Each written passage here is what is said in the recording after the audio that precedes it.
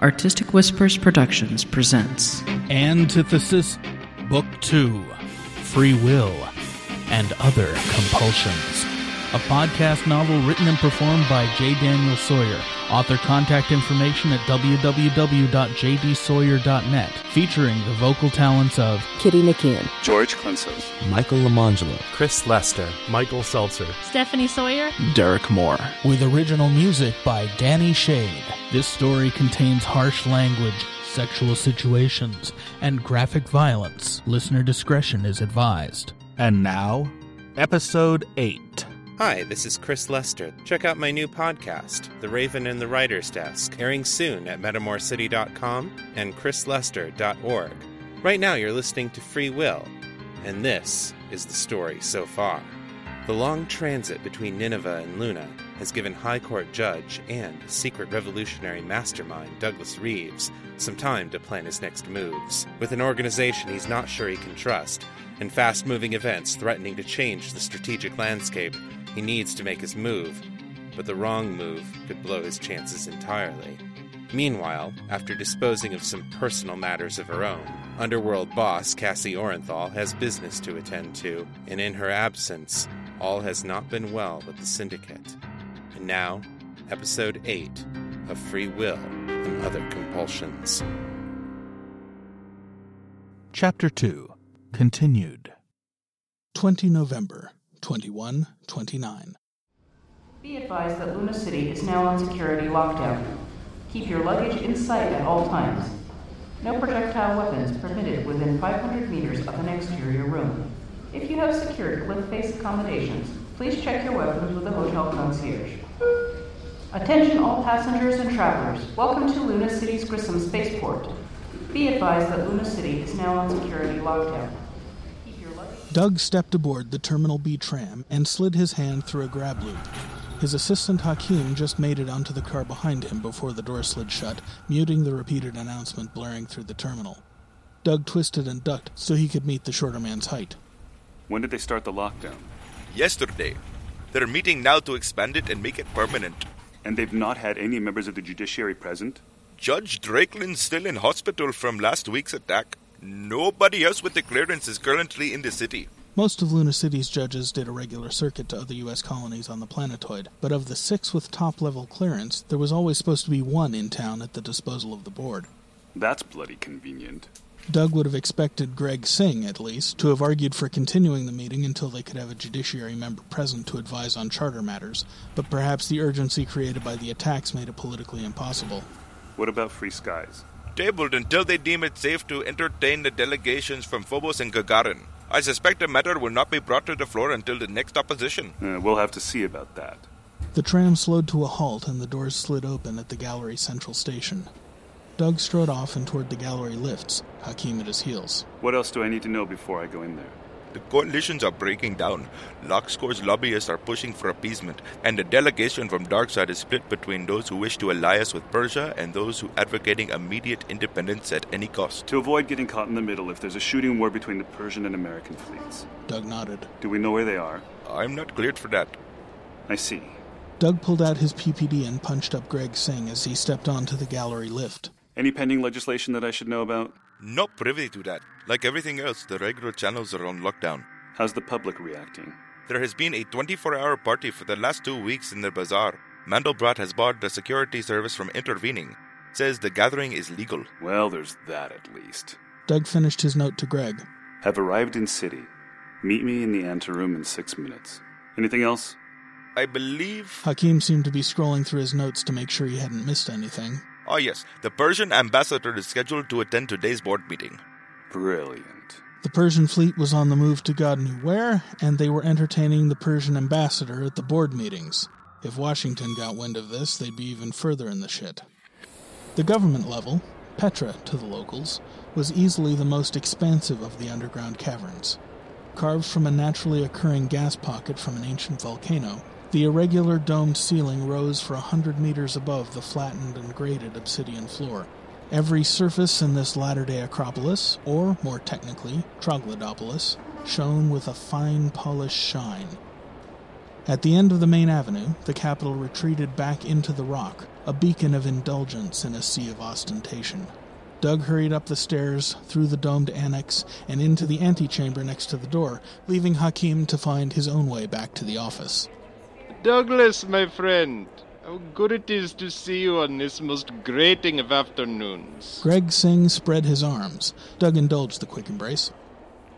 Glad you could make it. I have heard the board debate how to best fillet the Washington Monument before. Lux Corps pushing it? They would rather we call up the Senate and offer to have its babies.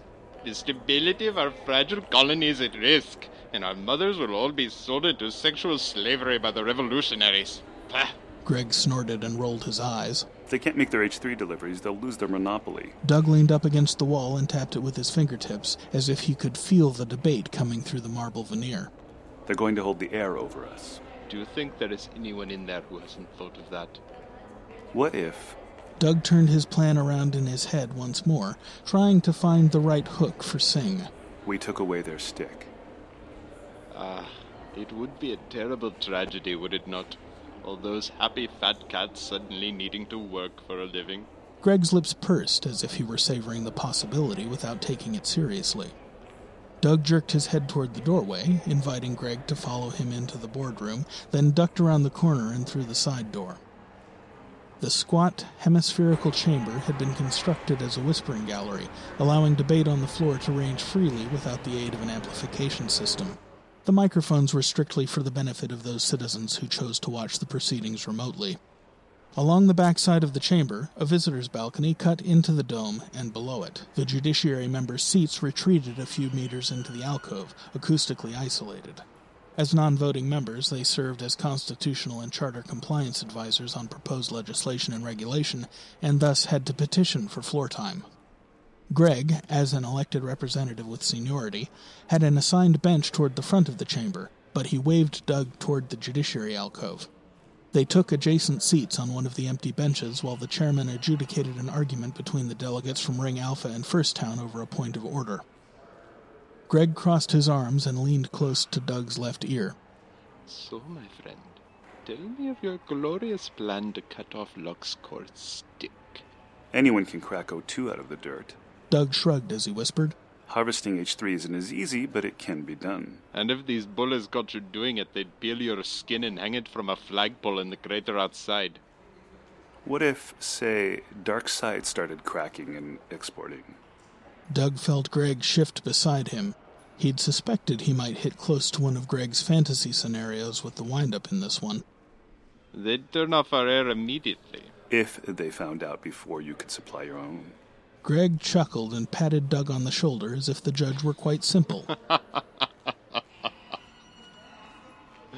Against a regulated monopoly, the board would revoke our mining charter. The board can't revoke what it doesn't own. Doug reached forward to his bench and asked for a spot in the speaking queue. They would try. LuxCorp is already steering policy here. Greg jerked his chin toward the dais, where a member of the First Town delegation was arguing for extending the lockdown to martial law and surrendering local sovereignty as a rapprochement with Washington. LuxCorp may be a regulated monopoly. Doug paused for emphasis. But it is publicly held, and their debts are publicly held. Greg drew his breath in sharply. My God, but you are right. Out of the corner of his eye, Doug saw his cue light turn yellow. He would be expected on the dais in 2 minutes. Doug leaned in closer to Greg, more for emphasis than from fear of being overheard. We can live without their oxygen. America can't live without the H3, and they think we can't live without the LOX. Doug drew back. Greg's face had gone pale, but the man's eyes sparkled with the most dependable of human emotions. Greed. Doug pushed one farther. Debt can do terrible things when you forget your balance sheet. And every LOX is a debt voucher. But before he finished saying it, Greg had already gotten there. The man's gallows grin could have curdled goat milk at 10 meters. Douglas, my friend, we are going to have such fun. Dinner next week? I cannot wait. The chair recognizes the distinguished ombudsman, His Honor Douglas Reeves. Doug stood. As he slid past Greg to the main aisle, he heard the politician mumble. These bastards are going to need fresh diapers. He swept past the 40 elected delegates and mounted the dais, ignoring the grumbles that followed in its wake. Distaste for the judiciary?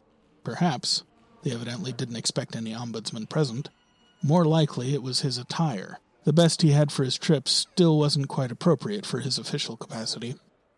Thank you. Doug took his place behind the podium, looking on the largely unsympathetic faces of the other delegates. The Persian ambassador sat with the Darkside delegation on Greg Singh's normal bench. Fellow board members, please excuse my attire. I just docked 20 minutes ago. I've been at Nineveh for the last 2.5 weeks.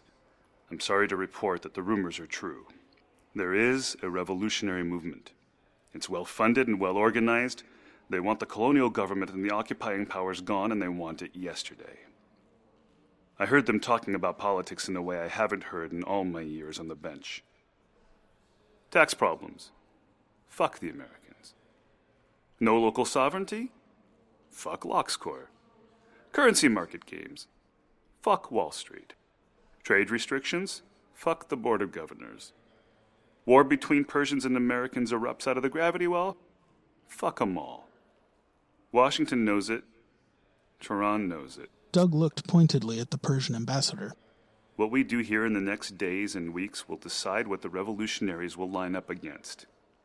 The things I saw and heard have convinced me that the Terran governments have infiltrated this movement and are pulling its strings. Doug paused to wait for the expected objections, but none came. They were waiting for the other shoe while the Persian ambassador squirmed in his seat. There will be more bombings. It is my belief that if we align ourselves with Washington, the Persian fleet will attack. The revolutionaries will turn on us directly. Though I have no authority to propose it, I urge you to consider the motions before you carefully. I urge you to lift the lockdown. I urge you to reopen debate on the Free Skies Treaty. I urge you to protect our liberty. You hold the future of the solar system in your hands. Our autonomy, our authority, our lives, and our world depend on what we do in this room. Thank you. Doug stepped back from the podium. He turned left, walked off the dais, and left the chamber. As the doors closed behind him, the room erupted into pandemonium.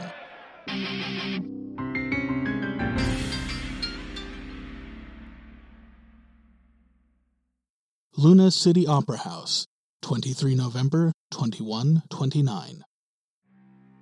Zyler placed his left foot in front of his right, then his right foot in front of his left, as if walking a balance beam. His hands both clasped behind his back, holding on to the small scepter he now habitually carried. 5 years ago, he'd only been a LoxCorp data monkey. A body could climb a long way in 5 years if he was smart enough. Zyler was smart enough. Smart enough to see Cassie's grip on reality slipping away as she concentrated too much on system politics and not enough on lobbying or business. Here at the center of her power, the gaudy Gothic arches in the Juno Opera House testified to her neglect. Dust was starting to gather on the ledges 3 meters up because she'd forgotten to have the staff attend to the semi-annual cleaning for the last 2 years running. It showed on the sculptures in a most unseemly manner. He liked that word, unseemly. It wasn't one that people used much, but it gave a touch of class to what he had to admit, privately, was once a depressingly bourgeois vocabulary. Not that he'd ever confessed such a thing to his underlings. He'd covered his roots very well, thank you. Even his accent was exotic and muddled enough to keep people guessing. The man from everywhere. Yes, that was how he liked it. A man who would go everywhere, but would never lose control. Not like Cassie. Zyler sauntered his way up to her inner sanctum. The standard post-absence meeting, handing the reins back. Neither the chute funneling people to the waiting room, nor the overgrown apes she had guarding it had their intended effect on him. He'd known Cassie when she was nothing more than a gutter rat with an attitude as brash as her taste for blood, and recognized her attempt to slap a veneer of respectability on herself for the pathetic dodge that it was. The charisma had ceased to dazzle him a long time ago, but he allowed her to believe that she still impressed him. It kept the relationship useful. Besides, she'd been a friend for a long time, And in her saner moments, she wouldn't have wanted to see her entire organization destroyed because she'd taken a mad fascination with interplanetary politics too close to heart. Zyler walked through the trip beam that alerted Cassie to an incoming guest. By the time he hit the end of the narrow hall, Cassie's voice blared, "Come in," through a hidden speaker. The door before him slid aside. Zyler strode in, trying not to look as if he already owned the place. Cassie, as the Green Lady, sat on her throne, looking like she'd just prettied herself up after being dragged through an industrial dump. Worn, like she'd aged 10 years in the last few months. Cass? He nodded a greeting, but based on their recent interactions, he didn't expect the same courtesy from her. In this respect, at least, she did not disappoint him. She continued reading whatever it was she had displayed on her tabletop. Zyler cleared his throat again and said, "I found him." "I'm very happy for you both. You'll make a lovely couple. Do you have the updates I asked for?" "Already in the box. Cassie, I found him." "Did you finish the security audit?" She still hadn't looked up at him. "Yes, I bleedin' finished it. Cassie, if you don't drop the act..." "You'll what?" She didn't shout. Her voice wasn't even sharp. "Shoot me? Beat me within an inch of my life? Have my friends tortured? Challenge me to a duel?" She sounded tired, more tired than he thought she could. Although it gave him a certain amount of satisfaction, Zyler couldn't pretend, even to himself, that he was exactly happy about it. Angels, even ones from hell, shouldn't fall through sheer decrepitude. But there it was. "If you don't give me half an ear, you're gonna lose the plot." "Oh?" "I found your missing man." Her overly painted countenance blinked blankly in his direction. "Where?" "He topped himself in a bombing out of Terminal 8 2 weeks ago. Mayhap he was careless. Backtracked him to Nineveh around the time of that bar bombing." "Really?" It wasn't really a question. "You stood in this room 3 months ago and told me he wasn't a security problem." "He wasn't." "He blew up a piece of the spaceport." "Which draws no attention whatever to the organization." Cassie opened her mouth, shut it again. Then, upon further consideration, pursed her lips at him as if he had just said something breathtakingly stupid. Zyler knew that poker face. He had her on the run. "Nothing leaked from the docks, not the operations, not the protocols, not the cargo manifests, not the books. Tight as an African drum. Our dockside security is my business, and I did it upright, per spec, while you were gone from your post. I did my job without so much as a thank you from someone what should have been fucking polite about it. Now, we good? I got some info on a board member you'll be wanting. Could be with a few locks in the end and all." Cassie buried her head in her hands and rubbed her temples. "I swear to God, I don't need this asinine..." She muttered, not quite loud enough for him to catch it all. "Zai, take a look around you. We don't exist if someone gets curious. We operate on the margins. We can't do business if someone gets nervous and cuts out the bleed space. Did you ever wonder why in your 4 years at LoxCorp you never got bumped up into corporate strategy? You don't see past the end of your balance sheet. Our internal security means shit if the board, or worse, the Senate, declares martial law." "It's not our problem, Cassie. It's not something we can control." "Oh? And how do you expect to pass contraband when there's a federal inspection team with sniffers and full log scanners on every dock?" Zyler snorted. "They'd never do that. They couldn't afford it. Ain't worth the money for what you'd catch. We'll just move out to the ring." "Where the warships will park. We have a responsibility to the people." "No, Cass. Bad business. More interference means better prices. What we sell is harder to get. Higher profits. You keep thinking like a politician is going to sink this syndicate." Cassie looked at him with the steady eye he'd seen her give too many other people who later disappeared. Good job he'd seen to his own security already. "It's my syndicate to sink." "And what about your friends? Us that put our asses on the line for you? Dems whose livelihoods you're playing God with? Where's your responsibility to them?" "Enough." Not loud, but sharp. Her voice could still put a chill through him, even though he knew better than to bow to her baser instincts now. It was a lesson that took some learning, but learning was part of the job. "If you don't like the rules, you don't have to play. Your choice." She waited for him to back down. He knew he'd have to if anything he'd been working on was to pay off, but he dragged the moment out long enough that she'd get the point. Then he said, I'm still in. Good. So what's this other matter? Zyler quickly gave her the rundown on his cast party run-ins with Greg Singh, Dan Haight from the First 10 delegation, and Security Commissioner Muriel Mandelbrot. The first two both had fairly loose lips under the right conditions, and he'd managed to get his ears on a handful of secrets that could be very useful as a second-string defense of the dock operations zone of autonomy. Everything by the book. Buy the dock's contract honestly up front, protect the investment from poachers by blackmail, extend it to favor swap. Everyone happy, everyone paid, everybody under control. Cassie approved, then asked, How are the docks? It's smooth. That's what you said last time. Oh yeah. I don't like it. No official sniffing. Nobody even tried to move anything under the radar for a month now. I wonder. I don't like the way it smells. Think someone's found a new way in? Oh, they started doing handoffs up at the ring, getting around our boys. I'll look into it. Meantime, double up on the inspection wall. Someone might have found a new way to wrangle cargo past our teams. She trailed off, another thought pushing its way across her face. Cass? Nothing. It just occurred to me that it could be an attempt to get us to lower our guard. How much of the unscheduled contraband comes through from the Persian zone? Enough. And the ones that try to cheat? Most of it. See what we need to do to get some of our people on the front line at the ring. Throw some deal sweeteners to our usual customers. Oh yeah, will do. They spent the next half hour going through odds and ends, redistributing the administrative workload from Cassie the absentee landlord mode to Cassie the involved godmother mode. Cassie claimed she'd be on the ground indefinitely, and thanked him for his help while she was away. He didn't believe her on either count. One last thing. She tapped the active interface of her desk. Mr. Fleet, will you join us?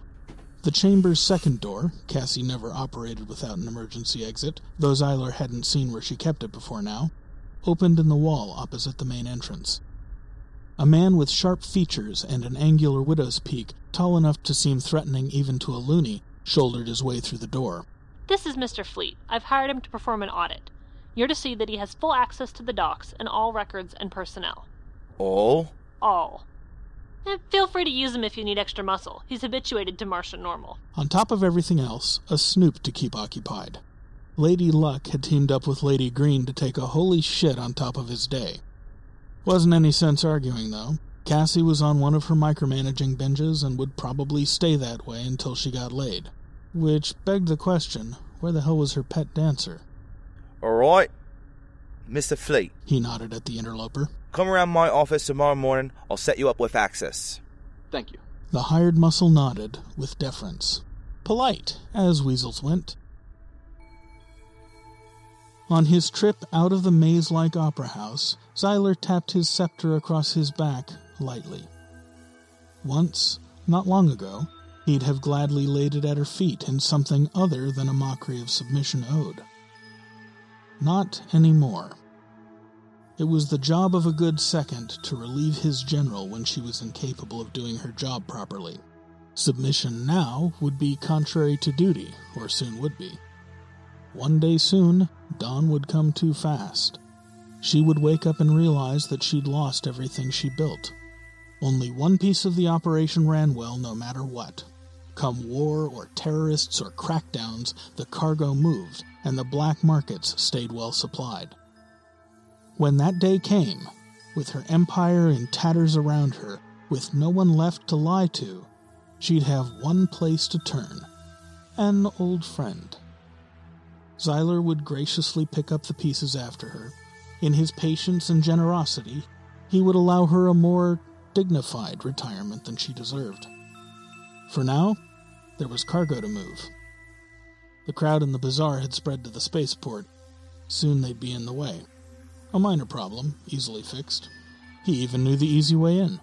He used his PPD to dial Muriel Mandelbrot's office. Muriel, this is Zai. I got a problem. Wonder if you could give me a hand. 10 minutes later, he had a promise of crowd control and the number for the tip line to TGN, just in case. Some good publicity, and getting the riffraff cleared off, and everything else would get a lot easier. Particularly now that his patron was pushing to have the timetable moved up.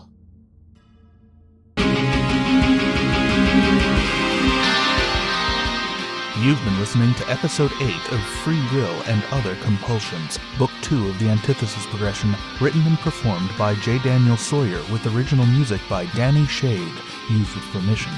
This episode starred Kitty Nikian as the announcer, Michael Seltzer as the chairman, Michael Amangelo as Hakim and Zylar Portillo, George Klensauce as Douglas Reeves, Chris Lester as Greg Singh, Stephanie Sawyer as Cassie Orenthal, and Derek Moore as Jim Hartman.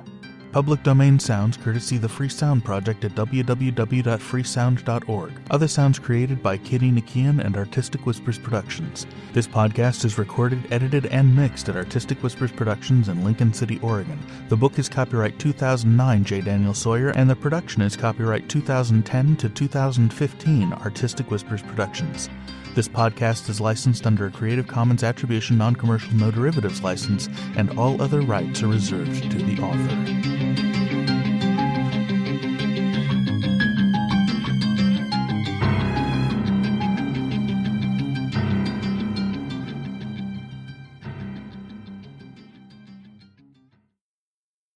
Persistence, practice, perseverance. If you want to write, you need them all. But to win the writing game, you can never, never, never stop learning. Now, for a limited time only, multiple award-winning author and international bestseller Christine Catherine Rush brings you The Right Stuff at storybundle.com.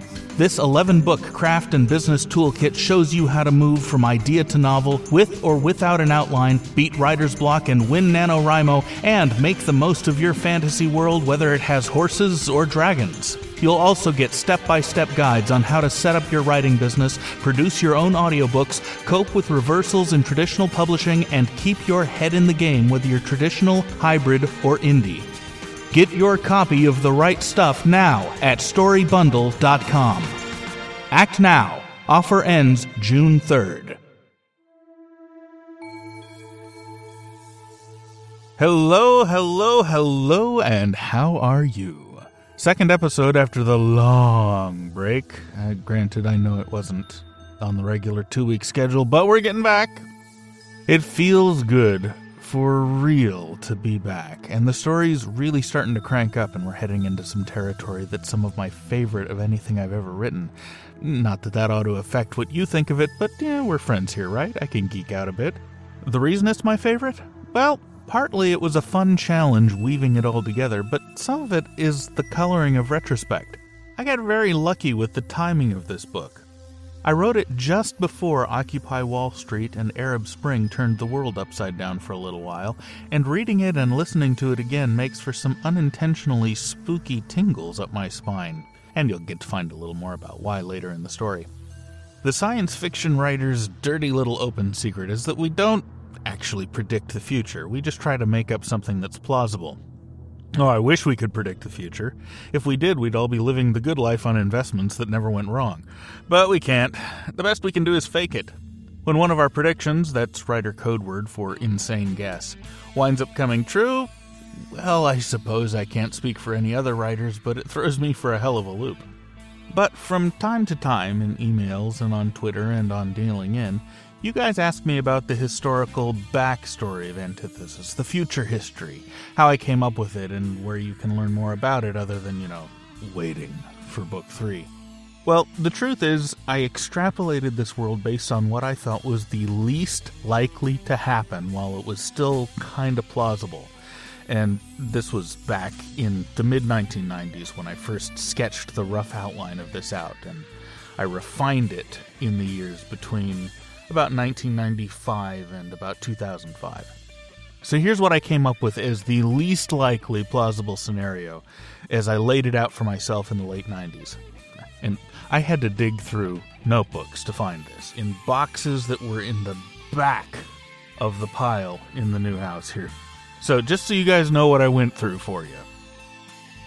I posited a world where the United States was still at the top of the heap, not because it was still growing and dynamic, but because it was smart about its trade deals and expanded its free trade zone from the 50 states to the whole of North America. In this world, Mexico became an economic powerhouse in the early 21st century, while Canada fragmented when Quebec finally pulled away, and Western Canada joined with the U.S. because, cut in two, the younger half of the continent found the older half more difficult to deal with, and the split geography made maintaining all of Canada difficult and expensive. So the United States of North America, dominated politically by Western and formerly Mexican states, goes through a major cultural shift where the political parties realign and the techno-progressives out west and down south push hard in one direction, while the older, more conservative industrial-era economies and political parties of the east and south push the other direction, leading to the kind of protracted stalemate between east and west that we've seen between north and south in previous decades and centuries. Meanwhile, halfway around the world, Europe had gone into terminal demographic and economic decline, and largely loses its war with a terrorist coalition called the New Caliphate, which is trying to revive the Ottoman Empire. The New Caliphate doesn't hold on to power effectively, though, because new fuels and extraction methods render much of the Middle East's oil and energy production economically irrelevant. With Saudi Arabia bankrupt, a regional war erupts in the Middle East, dragging in Russia and finishing off its post-Putin collapse. Though at the time I mapped this out, I didn't know about Putin. I just assumed that the KGB would wind up taking over everything. This war eventually grows to engulf India and Pakistan, which draws China into the crossfire as it tries to shore up its own demographic collapse with an imperialist push throughout East Asia, and this ends in a more or less accidental nuclear war between the three powers in about 2060.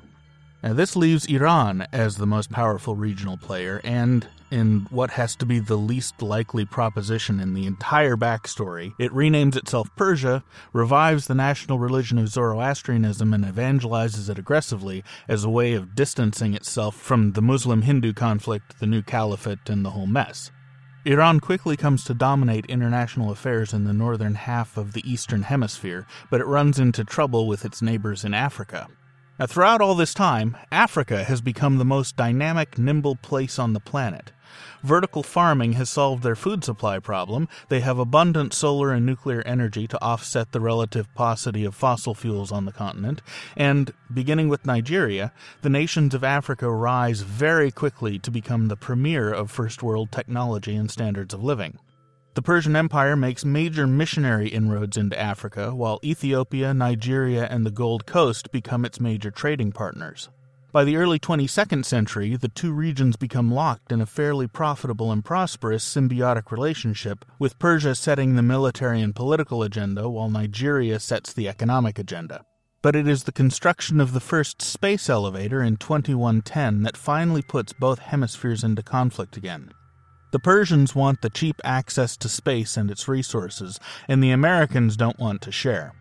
South America, filled with nations that have largely maintained their independence from either superpower, is caught in the middle as Persian forces gradually invade Patagonia and make a slow but deliberate push up the spine of the Andes for Ecuador, establishing supply lines through terrain that nobody can adequately police.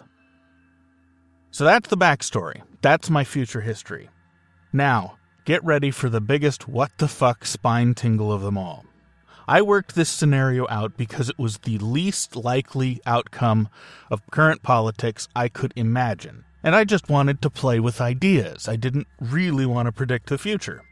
Then, last month, as I started ramping up research to write Book 3, I ran across a book called The Accidental Superpower by Peter Zeihan. This guy runs a large private intelligence firm. He's on the Council of Foreign Relations. He's one of these international geopolitical guru types. This book, which was just published in December of 2014, lays out about 80% of the above scenario, delves deep into the economics and demographics, and argues that it's one of the most plausible scenarios that's currently on offer in the foreign relations community. I, frankly, couldn't believe it. But checking other geopolitical think tanks and publicly available information from intelligence agencies show that there's a lot about it that might actually happen. So, if you ever want to know what it looks like when an author gets stupid lucky with his so-called predictions, here you go. If nothing else, The Accidental Superpower is a fascinating and kind of infuriating read, and since you're listening to Antithesis, I figure you might have a passing interest in fascinating, infuriating things, or at least in geopolitics. Now, what do I think of all of this? Well, actually, after reading Zion's book, I think some of my scenario is less likely than I used to because of all kinds of things he explicitly doesn't take into account because there's no way to account for it. Things like new technologies that disrupt the nature of energy production rather than just disrupting the economics of it. But it is interesting anyway, and is already helping me fill some world-building holes that I was running into with Book 3. Anyway, totally worth a read. It's very readable, accessible to the layman. You don't have to be a foreign policy wonk to enjoy it and find it interesting enough to make you shout at the wall. So check it out if you're into that sort of thing. Anyway, enough of that. News from the wheelhouse. I'm hoping we'll have another Next 10,000 Hours for you next week, but things are really busy around here. Making the freelancer life work. Total scramble, but, good thing. So it might be all I can do to keep up with Free Will just now, or, try to keep up with Free Will just now. But I am slowly getting everything done on Free Will, and you guys are helping. The tweets and the link love you've given in the last couple of weeks have really raised my spirits when they've needed some raising. And special thanks, really guys, you rock, to Travis and Logan and Zanko, our first 3 official Patreon supporters. You'll all 3 be getting your first reward releases before the next episode. For all of you, that means an ebook copy of Free Will and a blooper reel covering the last few episodes, and for 2 of you, that also means a pre-release ebook copy of Suave Rob's Rough and Ready Rugrat Rapture. Any of the rest of you listening can also get those rewards if you sign up before they ship, which will be about a week from the time this episode drops. Learn all the details at patreon.com/JD Sawyer, and remember that a portion of all your donations, whether from Patreon or through the tip jar at jdsawyer.net, go to our fabulous composer, Danny Shade. Feedback is always welcome. Blogs, tweets, evangelism of any kind. Send emails to me at feedback@jdsawyer.net or use the contact form on the website, or call the voice line and leave a message at 434-9-DEAL-IN. That's 434-933-2456. Thanks for listening this week. I'll have more story for you a couple weeks from now, and until then, I leave you with the nagging questions. What will Jim learn from Xyler? Will he turn up a trail that leads back to Joss, or will he uncover the real power behind the moles in the Resistance? Will Cassie hold on to power when Xyler makes his move, and what will happen to her if he doesn't? And finally, what will happen to Joss and Allie when they rejoin the story in the next episode? Find out next time. And remember, it isn't whether you win or lose. It's how you rig the game.